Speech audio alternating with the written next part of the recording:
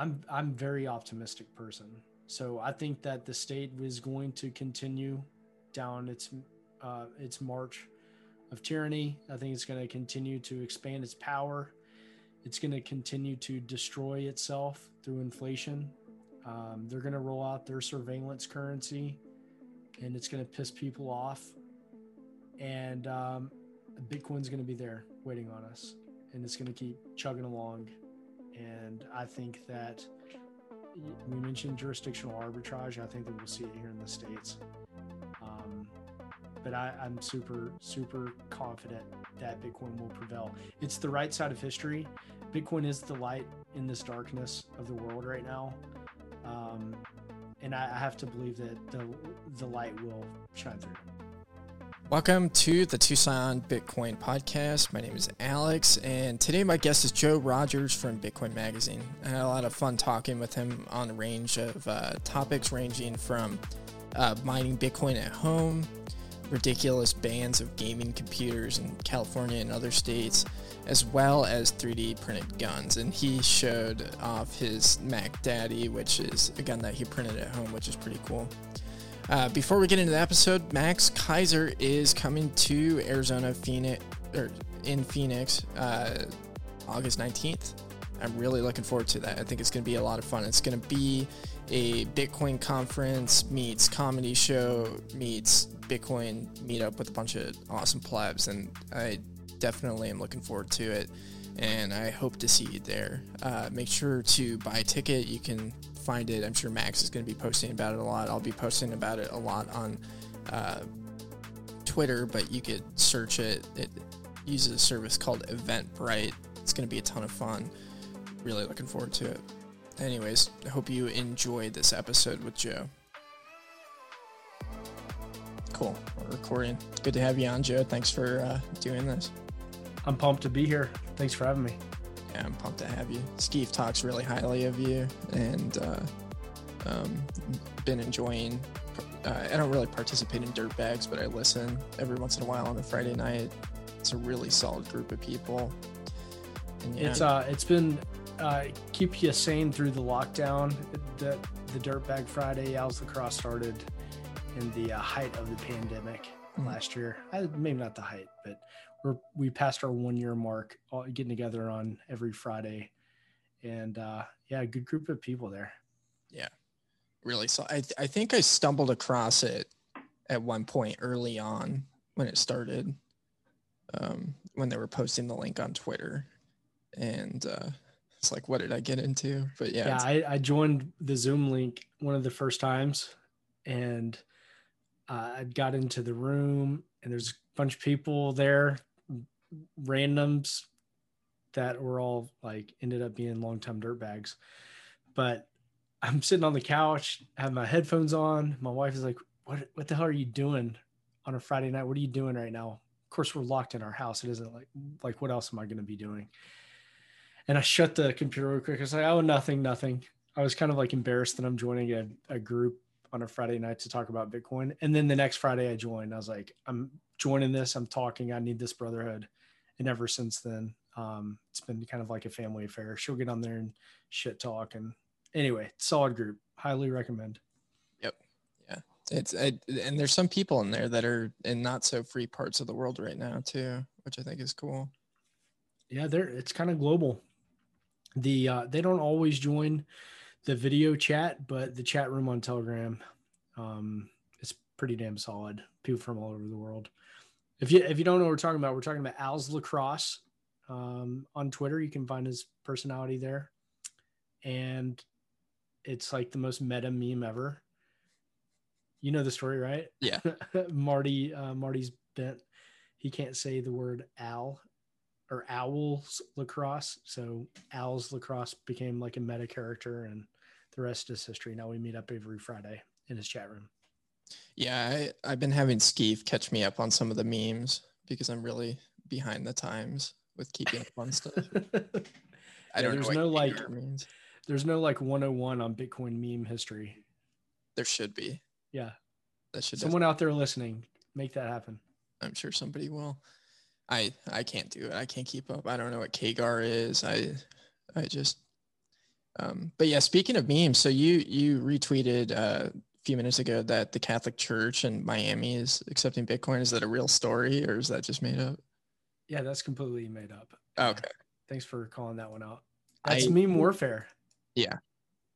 I mean, I don't there's know. The guy who started that, he was literally so pissed off about mainstream media just fabricating stories and just being blatant lies. He said, we need to fabricate our own stories.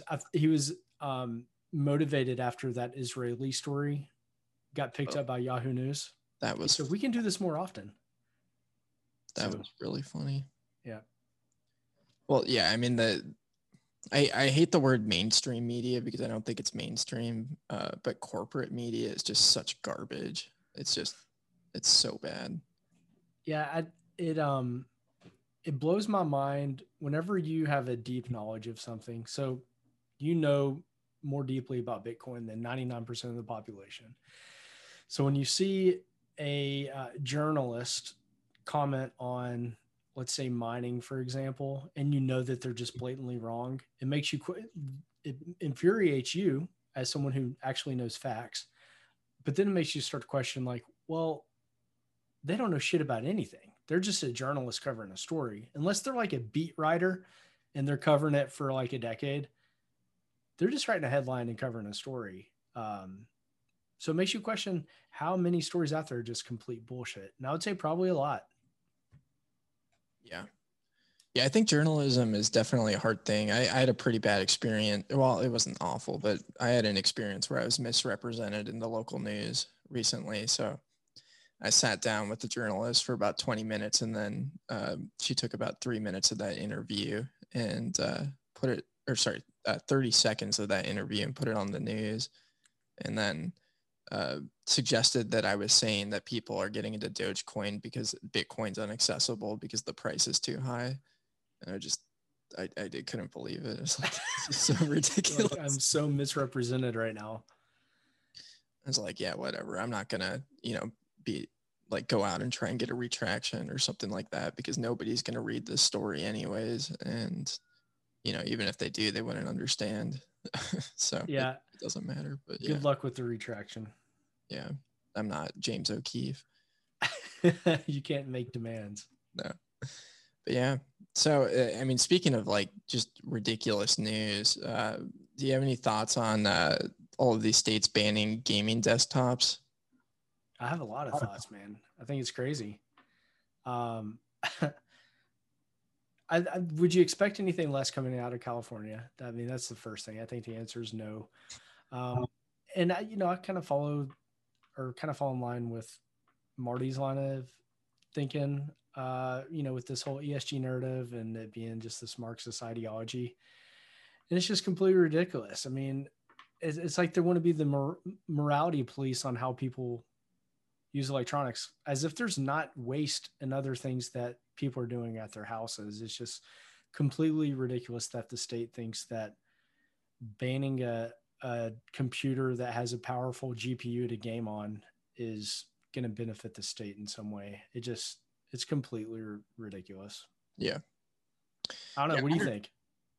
Oh, I think it's really strange. I think it kind of comes back to this idea of like it just being really silly that there's these people that think they're in a position of authority to rule over others and determine, what they can and can't do at the most minuscule level of like what type of computer you can own in your house. Yeah. Where does the, what's next? Right. I mean, like people who don't care about gaming computers aren't saying anything, but it will inevitably continue to grow its power. And that's the nature of the state. It's vile. It's disgusting. And the first principle would be like, hey, we need to figure out energy. We need to make energy cheaper and we need to invest more in energy production and harvesting energy. But California keeps signaling, they got a bunch of woke running the show there and they just want to keep making it more difficult for energy producers. And they keep going towards the unreliable energy sources rather than like tried and true methods. And it's really sad, but I feel like there's something out there that can fix these things. That's why we're on this podcast. Yeah. Yeah. I mean, you just look at it from a free market standpoint, if people are using too much energy, then you would allow the prices of energy to rise, which would incentivize people to use less and be more efficient with the things that they use their energy for.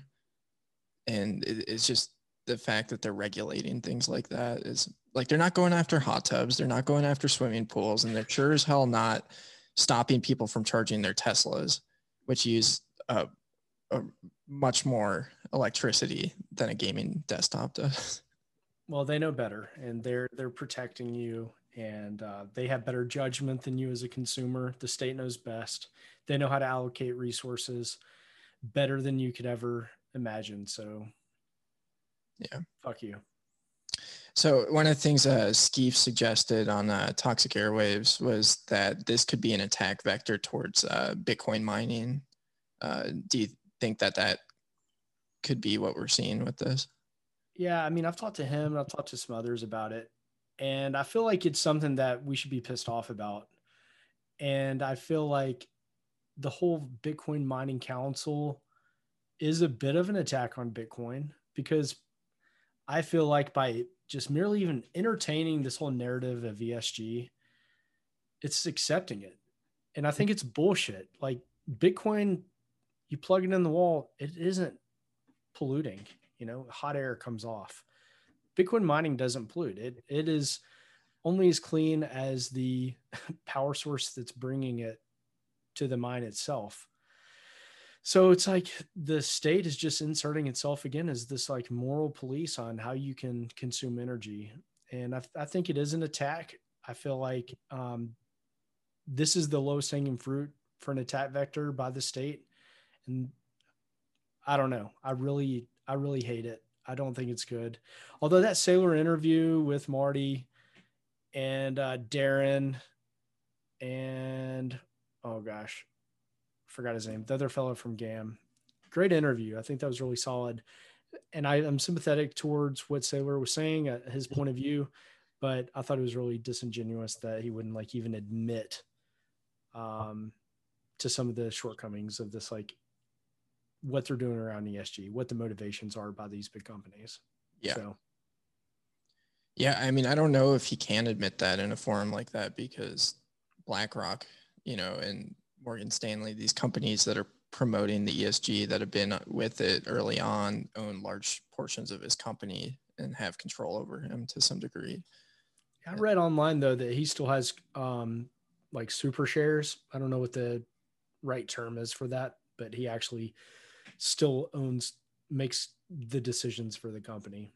Yeah. I mean, if he was truly our hero, he would tell them all to go like climb a tree or something way worse than that. But look, Sailor's done some great things. He's really clear communicator, and it's really disheartening. I think the mining council, he tries to sugarcoat it like it's nothing nefarious. And I get it. The whole like, oh, there's a council for everything. There's a council for shoemakers, like all this bullshit. I get it. That might fly, but Bitcoiner is very adversarial. We see it as centralization. We see it as bending the knee to the ESG narrative, and we don't like bending knees. So especially when it's fucking ludicrous like this. Yeah. Yeah. So you mentioned that, the ESG movement is Marxist, and I would agree with that, with the policies that they're presenting, especially like I saw recently, we have Raytheon in Tucson, our friendly neighborhood missile maker. Yeah. But they were doing some critical race theory training at the workplace, and that's all about, promoting your ESG marketability. I struggle to see why these elites would be embracing Marxism. Do you have any insight into that? I just think it's like power. I mean, that would be my first guess. It's the expansion of power. Like these massive companies, they can create these moats and they can work around these moats much more easily than a little guy. So I think that when they create these regulatory moats, it makes doing business a lot more difficult on smaller producers. So Joe Blow's mining rig in Arkansas, is going to have a tougher time complying with regulatory framework than a BlackRock backed firm. They're going to be able to buy carbon credits and all this bullshit and run all the reporting that is going to be required than, an individual miner, in the Ozarks. So I think that it's about power. It's about choking out competition, and they just disguise it in this ESG narrative, which is just complete bullshit and signaling. And I really hope that Bitcoin is going to be fine. It just might suck for U.S. innovation and U.S. mining. It'll be really interesting to see how it plays out. Yeah. It'll be interesting to see if mining's really allowed to get a foothold in the U.S. or if it's going to continue to kind of distribute around the world. Yeah, I mean, like, you see what Elizabeth Warren is saying today. I mean, super shadowy coders and criminals or something like that. That's what Bitcoin is controlled by. Yeah. I think that's they're leaving the framework. I mean, they're like trying to set up a softball for themselves. And, I'd guarantee you there's going to be more ransomware attacks, and they're going to use Bitcoin as the villain here rather than like their shitty IT security. And it's like we already know what's expected. I think Bitcoiners have been thinking about it for a while, what their playbook's going to be. And for Americans, I think it's just like run your node, keep your keys off exchange, mix your coins, run a miner if you can, and do the best you can. And hopefully the states, like we're seeing in Texas and Wyoming, putting friendly legislation in place. Hopefully we'll see the United States as a republic. You see some jurisdictional arbitrage between the states. Hopefully, someone like Texas could tell the federal government to, piss off. We want miners here in this state, and the California and New York will not, and they will suffer from that economically. So hopefully see some of that play out. Yeah, I mean that's a really interesting topic of that, like local state jurisdictional arbitrage, and we've seen that happen where states are banning critical race theory. I don't really know what that all entails, but the one that I found really interesting, Arizona passed a law saying that we're going to be a Second Amendment sanctuary state and will not recognize bans from the federal government. And before we were recording, you're talking about how Texas is looking to pass a law on suppressors. Do you think that could be a point of that could eventually lead to balkanization of the United States, potentially? I mean, I feel like the answer is I'm not advocating this, but I feel like it could definitely happen. I do kind of agree with the sovereign individual thesis. Like, I think that would make sense. Our Bitcoiners believe in decentralization, and I think that's inevitable. I really do. But 2020 was eye-opening because as you saw a lot of centralization of power, we saw states like Florida and Texas tell the federal government to go fuck themselves. And I think Florida flourished. They kind of showed the rest of the nation what was up by not doing a lot of the mandates and requirements that the other states were doing. So I'm hopeful that the states will continue to exercise their sovereignty. So I don't know if like balkanization, if your interpretation of that means like secession, or if we mean, like more of like what the republic perhaps was originally founded as, where maybe less emphasis on the federal government. I hope that's what we see. I hope it means more power coming back to the states and more power back to the individual. Yeah. I mean, that would be fantastic. Every time I go to California, it feels like I'm living in a TSA line is the way I explain it to people. You know that if they see people without a mask, I don't even know if it's legal to walk around without a mask. I assume it's not, but if you walk around without one, they're just burning a hole through you with their eyes. And where I live, and I went to Florida a couple of times this year, it's the opposite way. People with masks, I feel like I stare a hole through them. Like, what the hell's wrong with you? Yeah. But I know this isn't about mask per se, but yeah, California just seems like such a foreign land. Somewhere I really don't want to go at all. Yeah. Yeah. It's not. It's Yeah, beautiful. it is. I've got some good Bitcoiner friends that are in California, and I can't help but think they're suffering from some Stockholm syndrome. They need to get the hell out of there. Come to the desert, right? Yeah. Yeah. We're doing cool things in Arizona. Yeah. What's the Bitcoin scene in Arkansas like? There's no scene. We started a meetup and 5 people showed up, which is more than I thought. It was our first one. There was a crypto meetup in Little Rock before the pandemic and all that bullshit. And it probably got like 12 people once a month, but it was so many shitcoiners. So I said, I'm not doing this anymore. Things started to open up, and me and Clancy, my wife, said, let's start Bitcoin only. And we started, 5 people showed up. But what was pretty cool is, so to answer your question, not much is happening, but I'm optimistic as we continue doing it, more people will show up. And I went to the Max Kaiser Fuck Elon tour down in Austin, Nice. which is coming to your neck of the woods. Yep. Pretty soon. It was very cool. It's like a mini like circus punk rock show, Bitcoin conference, get drunk party all in one. So I think it was well worth it. And I think you should go. You should be a Bitcoiner there. Anyone who's listening, go to that. I think you will have a lot of fun. But I'm sitting there drinking, and I see this big tall dude walk by with a Razorback polo on. So I'm like, what are the chances that a guy is at this Bitcoin meetup and he has a Razorback polo, and I don't know him. So I went and met him. Anyway, he's a hardcore Bitcoiner up in Northwest Arkansas, and we're going to do a Bitcoin meetup up in like Fayetteville where the Razorbacks are. So I'm very optimistic on the scene, although it is tiny. Arkansas is a tiny state as it is. So it's better than nothing. Yeah, one of the things that I've been finding surprising is how many lone wolves there are on Bitcoin. People that are just like super orange pilled and are kind of off in their own little thing. That's why meetups are so special in conferences, because it confirms you're not crazy and it confirms you're not alone.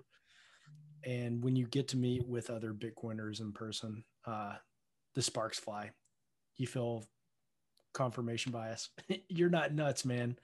I think it's a really great thing. But yeah, I'm sure there's a lot of them out there, man, just kind of doing their thing. And Twitter's probably their Bitcoin brotherhood. Yeah, I find it super interesting. I was doing that for a while, probably for a couple of years, and it's definitely not as fun as getting together with people. Yeah, I mean, we're social things, we're social creatures, and getting together is special. And what I found is whenever you get all Bitcoiners together, sure, you talk shop for a while, but then you just get down to relationships and, increase your, knowing of that person, and you walk away just a lot more fulfilled. Yeah. Yeah. 100%.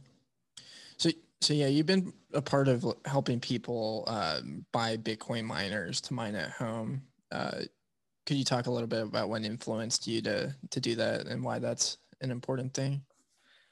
Sure. Yeah. So this big, great mining exodus from China kind of motivated me to get a miner for myself. I kept hearing that miners were cheap, miners were on sale because hash rates leaving China. And so that, on top of hearing a couple of good talks, like earlier this year at Guns and Bitcoin in Austin, saw a great presentation by Econo Alchemist, who made a fantastic case for home mining. So I want to give a shout out to him.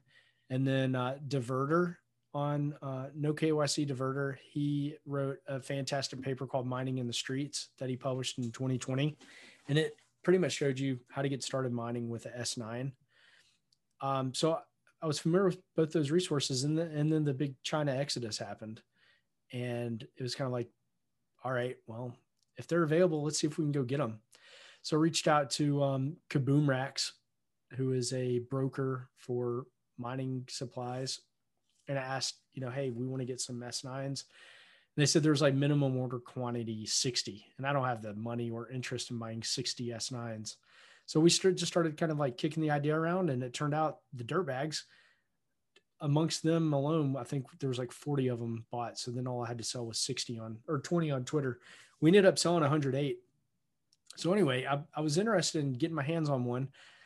So I can't tell you firsthand what it's like running an S9. I'm still waiting. I'm expecting delivery this weekend from, I'm getting a pallet of S9s are going to be coming straight to my house, and we're going to be shipping them out to everyone from that first batch. But I was motivated to spread the hash rate, get your hands on. I mean, I run nodes. I ran a GPU mining rig all through last year and for a couple of years mining Ethereum. But if this opportunity presents itself, like, let's do it. Let's spread out the hash rate. Everyone should have a miner at the house. Right now it's profitable.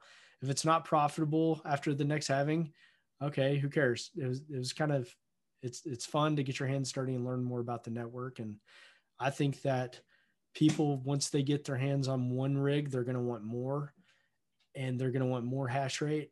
And I think that will just be kind of like a virus. I think that we're going to see a lot more home mining being stood up. I think there's arbitrage opportunities for home mining that people aren't super aware of. So I'm very bullish on it, motivated just to get your hands dirty, spread out the hash rate, keep it here in the US. And it is just kind of neat to organize something for Bitcoiners. I made no money off that. I think it might be a little bit negative per order just to get all the shipping supplies and shipping and everything mailed out to people. But real excited. And we just closed batch 2. So we sold through another 100 over the weekend. And we'll probably do one, I don't know, next month. So I don't know, like once a month, cool to organize one of these, because I like to pick up 1 or 2 of these S9s myself every time. Yeah, I'm in the middle of a move right now, so I wasn't able to get my order filed. They sold out fast. Yeah, they sold out really fast. People want the miners, but I keep getting told there are thousands and thousands and thousands of S9s available, and they're very profitable right now. I don't think that'll last forever, but if you have cheap or free energy, they will be profitable forever. Yeah. Kind of on the topic of Ethereum mining. Have you participated in any reorgs? No, I'm not like super technical. Like I never got to like play the game on like ETH Classic or anything like that. Interesting. I had a like 10 GPU mining rig and I sold that in, I think, March this year when price was just screaming. And a guy I posted on Facebook for sale, and the guy came and bought it from probably like 8 hours away. He came the same day, and I recovered 100% of the cost of that. And I built it in 2018. So I fully recovered all my cost that I sunk into the mining rig. So he's buying old GPUs, and it was a neat experience learning about mining rigs, mining pools, all that. I was mining ETH and dumping it for Bitcoin immediately. But I'm more excited to get my hands on some ASICs and just do some pure Bitcoin mining. Yeah. Sounds like the S9's a gateway drug. I think so. I mean, they're so cheap. Although right now they're listed between $300 and $400. I think 300's gone now. The demand's just, there's none available that cheap. So they were going as low as like $25. That's this time last year. Insane. They were literally giving away S9s last year. Of course, no one gave a shit. So that's why they were so cheap. Yeah. That's like one of my biggest regrets was I was looking at mining rigs a few years ago, and the S9s were a fraction of what they are today. Yeah, it's insane. Fantastic. I was living somewhere with free power, and I thought that would have been a great opportunity, but yeah. Coulda, woulda, shoulda, man. It sucks. Yeah. Well, at least I was stacking hard. That's the other trade-off, right? Yeah. Yeah. I didn't realize you were at the Guns and Bitcoin conference. It's a bummer we didn't bump into each other. Yeah, actually, I had the wife. We brought our Chihuahua. It was a good time. So one of the things that Skeef says is that Chihuahuas are fiat dogs. Do you have any thoughts on that? Everyone is entitled to bad opinions. So our dog is great. Every person who shits on my dog and meets it in person loves it. And Skeef's a hater. I'm sure he was cuddled up with her. He came to Plebsgiving last year at our house in Arkansas. So I know that he got some good time with Tinkerbell. That's awesome. Yeah. I like that. He's a liar. That's great. Yeah. Guns and Bitcoin was awesome though. What'd you think?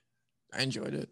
I didn't enjoy all the Monero talk that was going on. I think that was my biggest complaint. Because I feel like some of the conversation around Bitcoin was a little bit misrepresented. I was really interested in the 3D gun printing stuff, and that's primarily why I went. Yeah.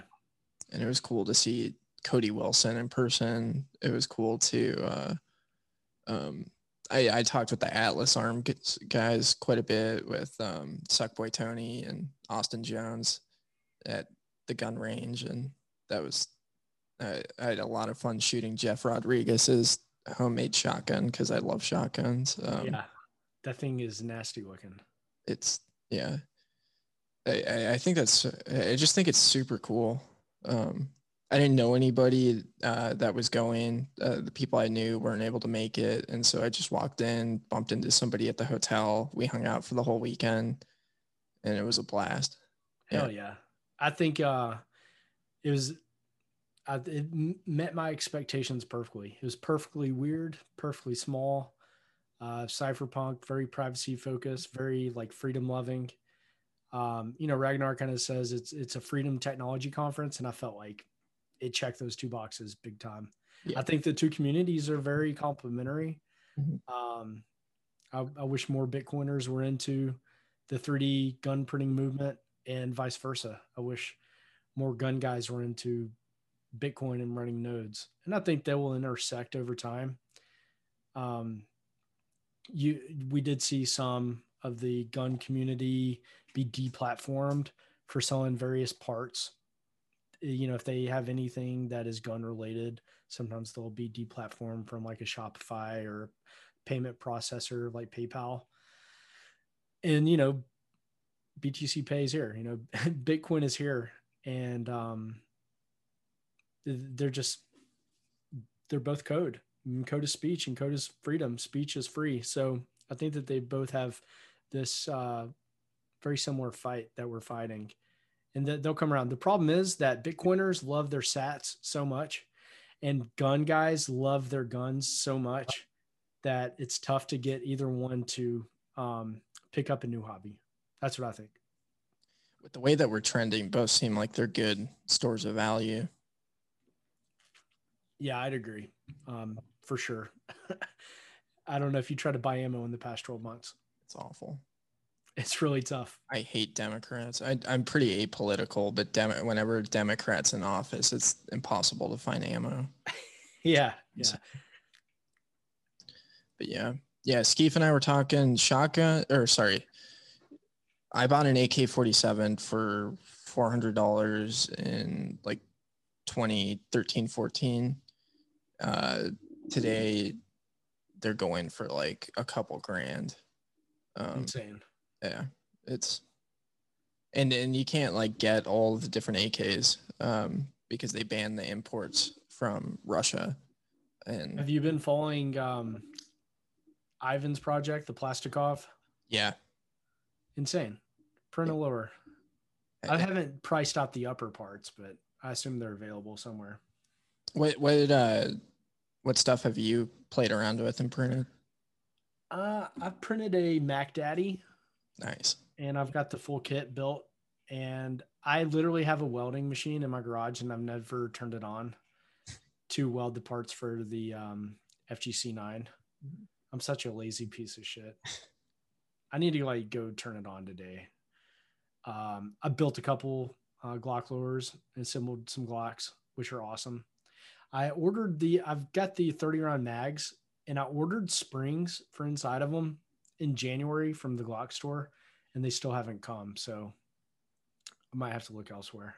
I've been patiently waiting on 30 round springs, but I've got a couple 30 round mags, but it'd be cool to just properly build one at my house for, a fraction of the cost. Yeah. Yeah. I mean, it's amazing what they're doing. I'm not very knowledgeable on 3D printing because I haven't. Oh, nice. That's the Mac I had Daddy. to step away. Yeah, that's the Mac Daddy. That thing is sweet looking.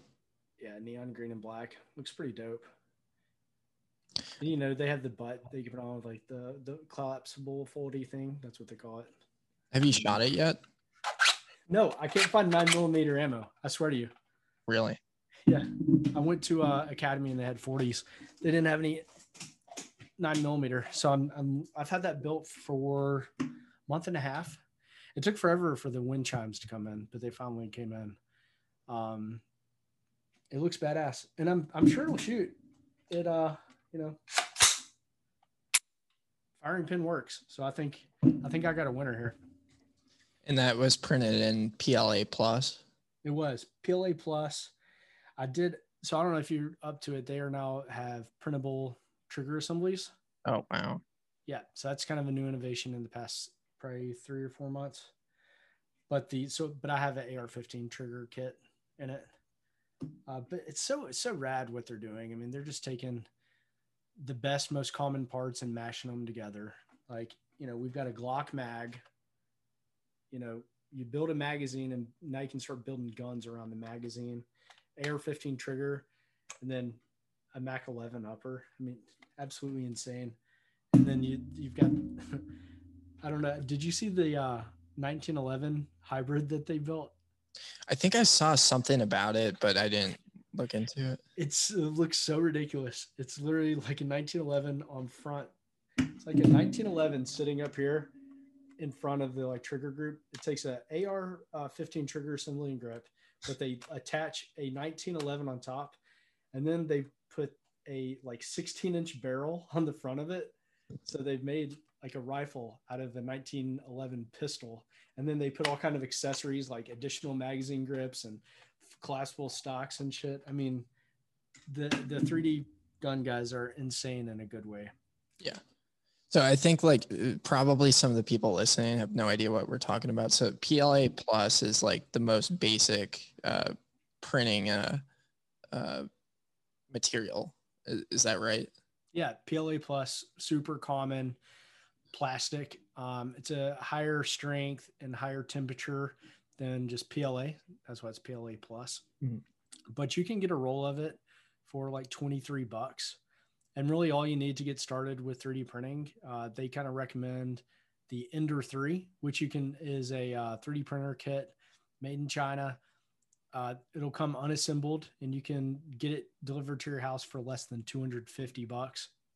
So if you can assemble a node, you can assemble an Ender 3, and all you have to do is download the files, level your print bed, and then hit print, and you can start printing parts for whatever you want. Print node parts, print gun parts, print little baby Yodas, whatever you want.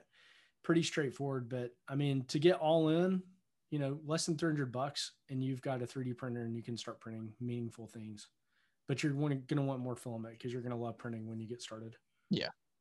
And then how long would it take to print something like the Mac Daddy that you're showing? Yeah, the Mac Daddy, that's a long print. That one probably took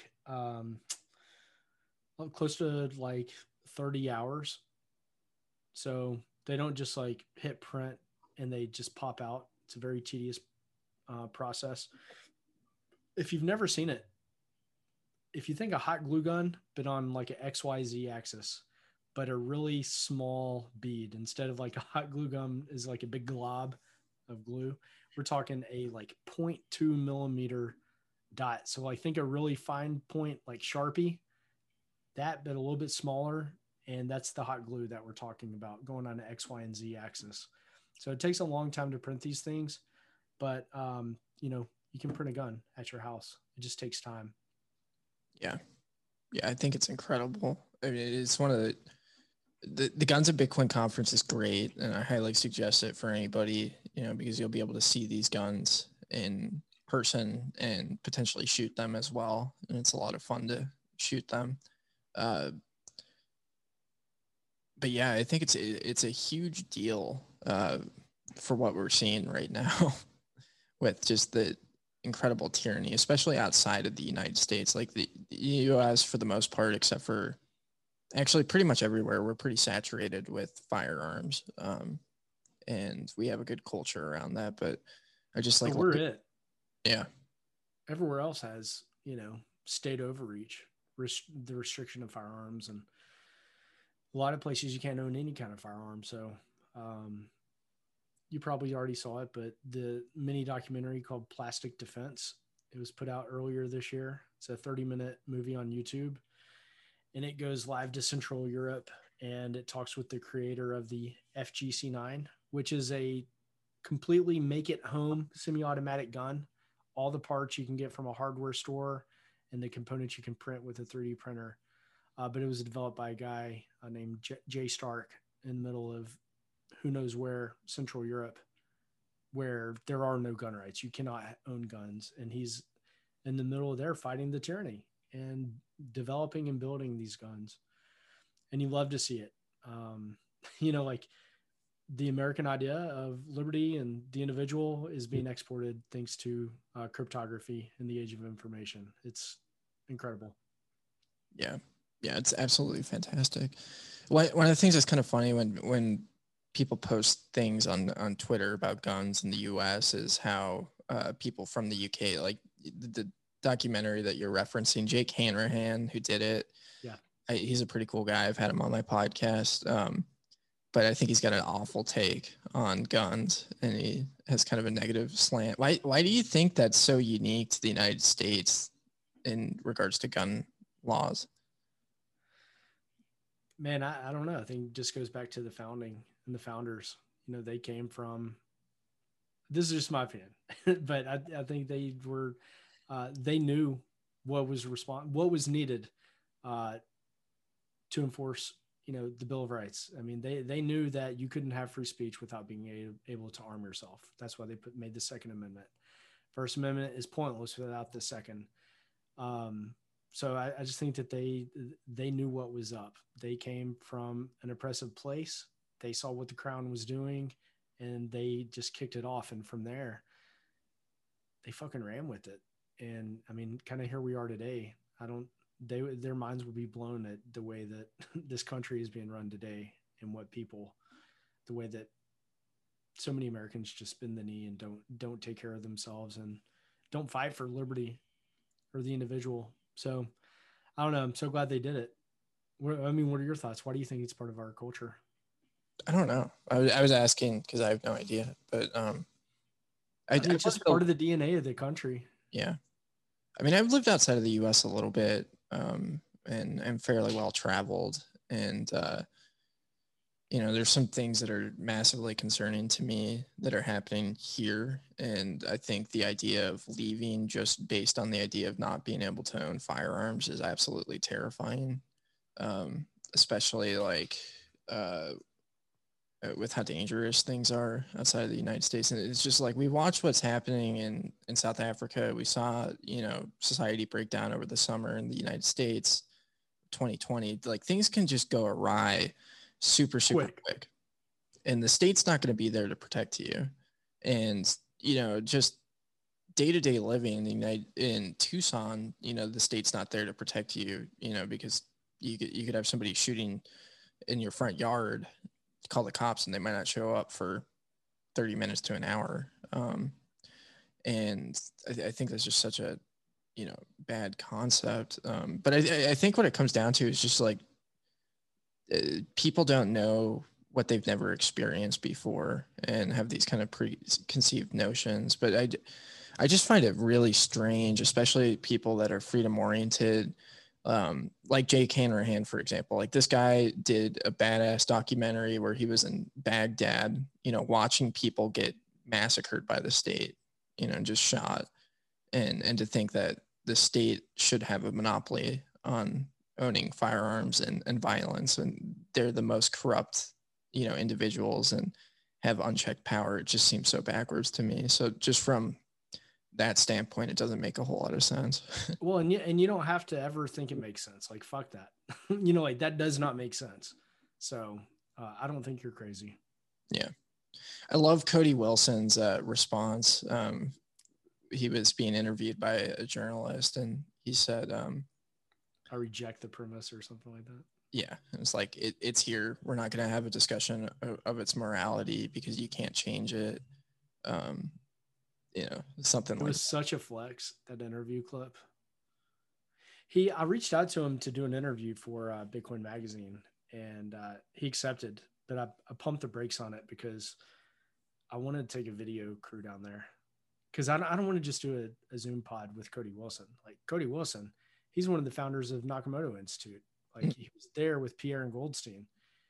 I want that to be on fucking video, like let's go shoot some shit and eat some barbecue. So I'm putting that in the hopper to make higher quality. I'm looking forward to that. Yeah. He's definitely a hero to me for sure. Yeah, he's badass. His presentation at Guns and Bitcoin was killer. Yeah. Politics, they're fake. They're gay. They're gay. Fake.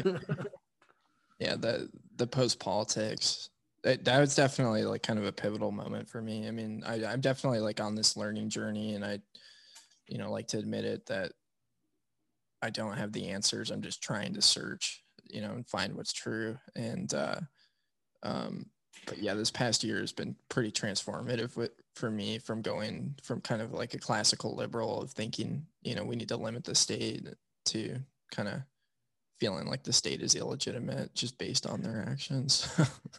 We all have a journey. I don't know where I am either. I hate the state. The state hates you. I know that much. So let's take their power away. Yeah. Yeah. The power of the individual is incredibly important.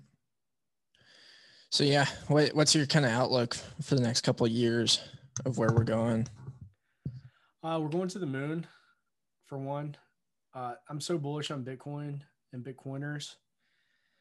To just, I don't know, got in the space, only like got really serious about caring about Bitcoin in 2018. So it's a pretty small window of time. Well, I guess it's kind of big when you think Bitcoin's only 12 years old, but to see how far we've come in that short time is pretty amazing. So I'm super bullish on the builders, on the Bitcoiners.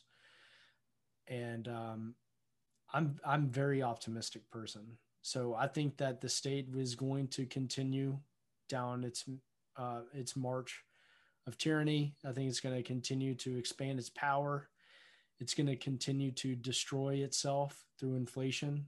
They're going to roll out their surveillance currency, and it's going to piss people off.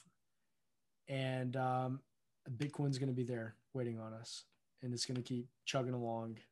And I think that we mentioned jurisdictional arbitrage. I think that we'll see it here in the States. But I'm super, super confident that Bitcoin will prevail. It's the right side of history. Bitcoin is the light in this darkness of the world right now. And I have to believe that the light will shine through. I love that. I could be wrong, but fuck that. I'm all in. Yeah. It's way more fun being a Bitcoiner and having an optimistic outlook. You look on fucking Facebook or talk to any friends, and they're fucking terrified. Bitcoiners front run everything. We're paranoid. We're prepared. We're prepped. And we're loaded up, and we're ready for a fight. And I couldn't think of a better group of people to be in the trenches with. 100% agree. I think this is another reason why Bitcoin meetups are incredibly important. And I have made a major, commitment to, if we go back to lockdowns, we're not going to stop the meetups. We're going to continue to meet up in person. We're going to support businesses that don't bend the knee, and we're not going to be demoralized. So that means in-person meetups at friendly businesses for Bitcoin? Yeah, and there are friendly businesses. If there aren't friendly businesses, then, well, I wouldn't say they're maybe not friendly necessarily to Bitcoin in the sense of they're accepting Bitcoin because businesses can accept Bitcoin and still require you to wear a mask, but they're businesses that are willing to stand up against the state's tyranny and not bend the knee and put themselves in the crosshairs to continue to do business and operate. I want to support people like that. It's tough. I mean, cancel culture is real. I can't imagine as a small business owner being on the receiving end of some of that bullshit. And it's out there, like, God, can you just imagine an army of Karens yelling at you about like letting people in without a mask? It'd be so draining. So cheers to the people fighting that good fight. Let's patronize those people. Let's take our money there. We had a coffee shop in Tucson where the employees and the employees' kids were getting death threats because they refused to enforce the strict mask mandates. I was real pleased here in Arkansas. Starbucks was so hardcore, as you can imagine. Baristas are masked up. And every time I go in, they would just yell at me, "Excuse me, sir." They would make me put one of their disposables on, and I would do it. And then I went weeks later, and it was gone. The government was like, "Yeah, you can't make people." So I knew that it was like, yes, fuck those baristas. We don't have to wear a damn mask. But yeah, I can't believe death threats, man. That's insane. Yeah, I've never really understand that culture of where people feel that angry, to do that to somebody. It's like if you don't conform to their ideology, they want to bring violence to you. And our ideology is like, do what you fucking want. Don't mess with my property or my life, and you're okay. It's weird. I don't know what it is, but this has been something that's been going on for a very, very long time.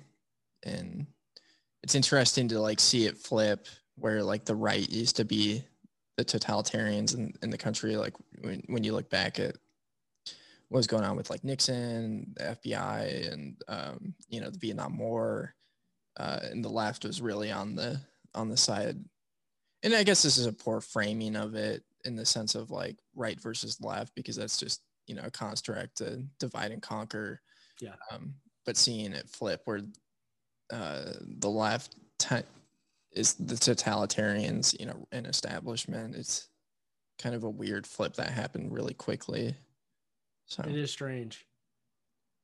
I mean, I feel I got big into politics back when Ron Paul was running, and obviously he got no airtime, no coverage, and he was like that voice of freedom that kind of brought me to like Austrian econ, libertarianism, etc. And then like after that, I was completely just like, fuck this, politics is a scam. But I don't know. This last election was insane, absolutely insane to watch. Didn't participate in it, but man, the whole game is rigged, and it's all kept up by the Ponzi scheme of the dollar, which is a total scam. So if you go back to first principles, it's the money, stupid. Fix the money, fix the world. That's the way I believe it. So if you put good money in place, they can't do any of this bullshit. So that's a reason I'm such an ardent, hardcore Bitcoiner. Yeah, 100%.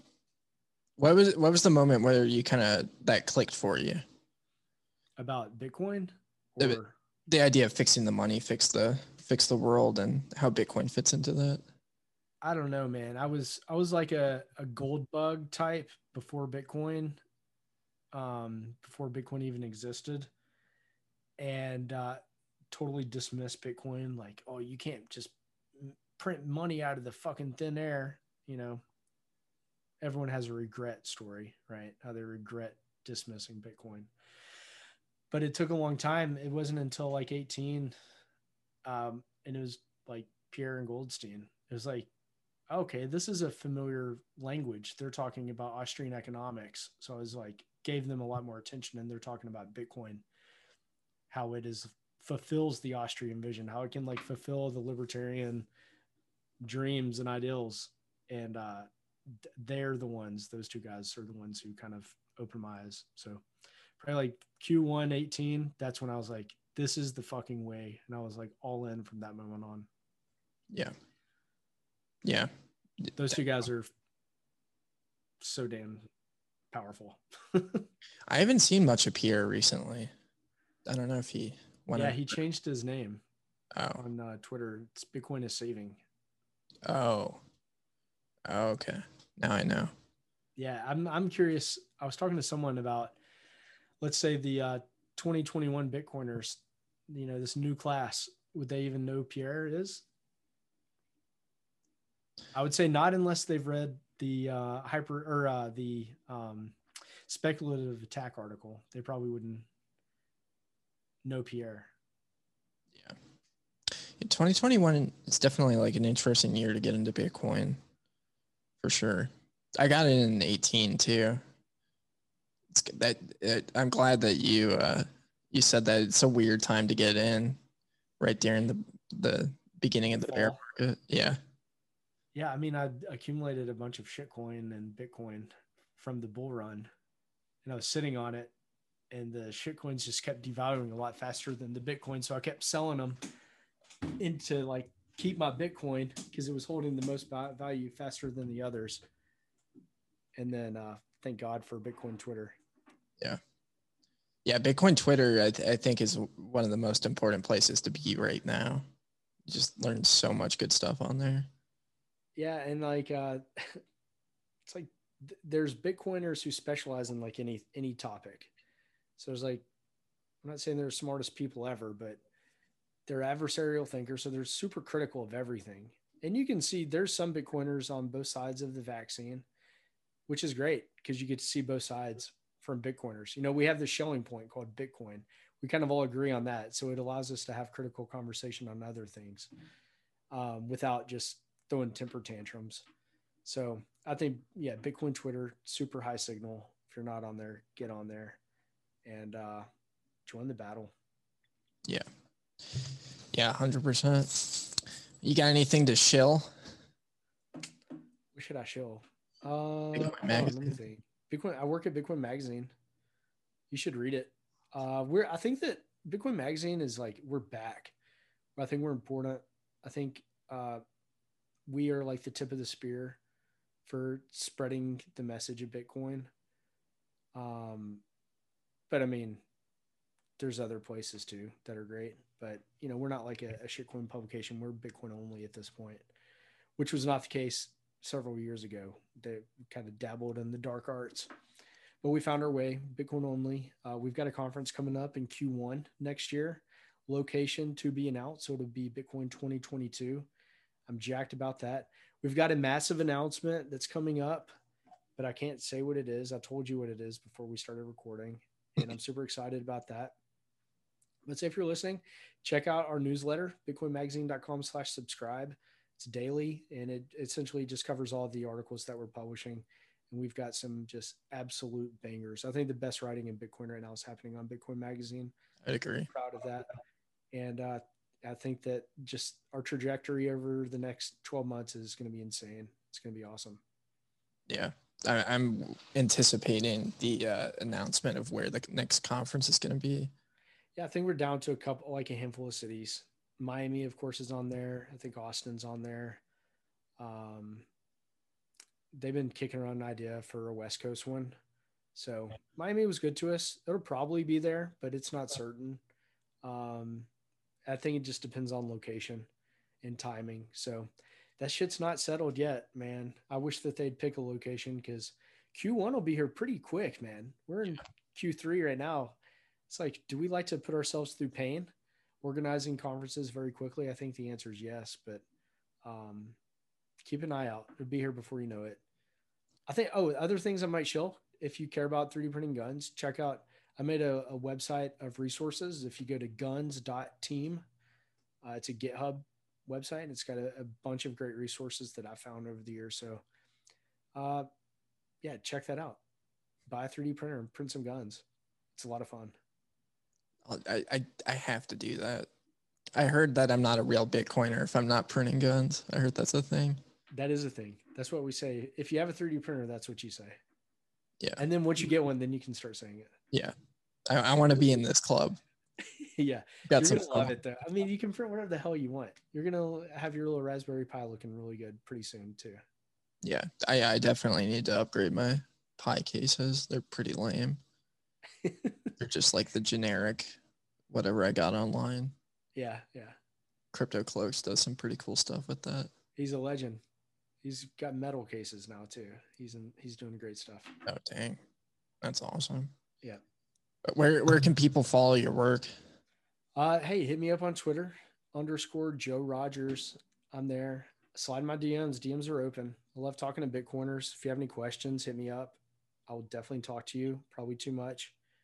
And hey, final advice would be if you're out there just kind of lurking, haven't found your community, you get what you put in. So get out there and just try to meet some Bitcoiners in real life.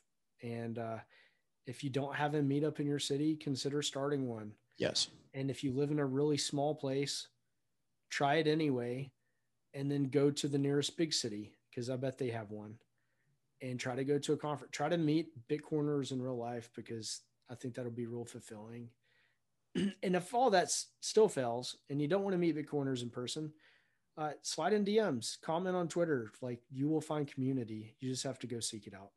And I think that is a good thing. I think we're social creatures, and we need brotherhood and interaction. 100%. I'm super bullish on the idea of rural Bitcoin meetups. Yeah, it'll be a thing. I know some fellas up in like Iowa, and they're like setting them up as we speak. Yeah, I've got a buddy up in Wisconsin that does one.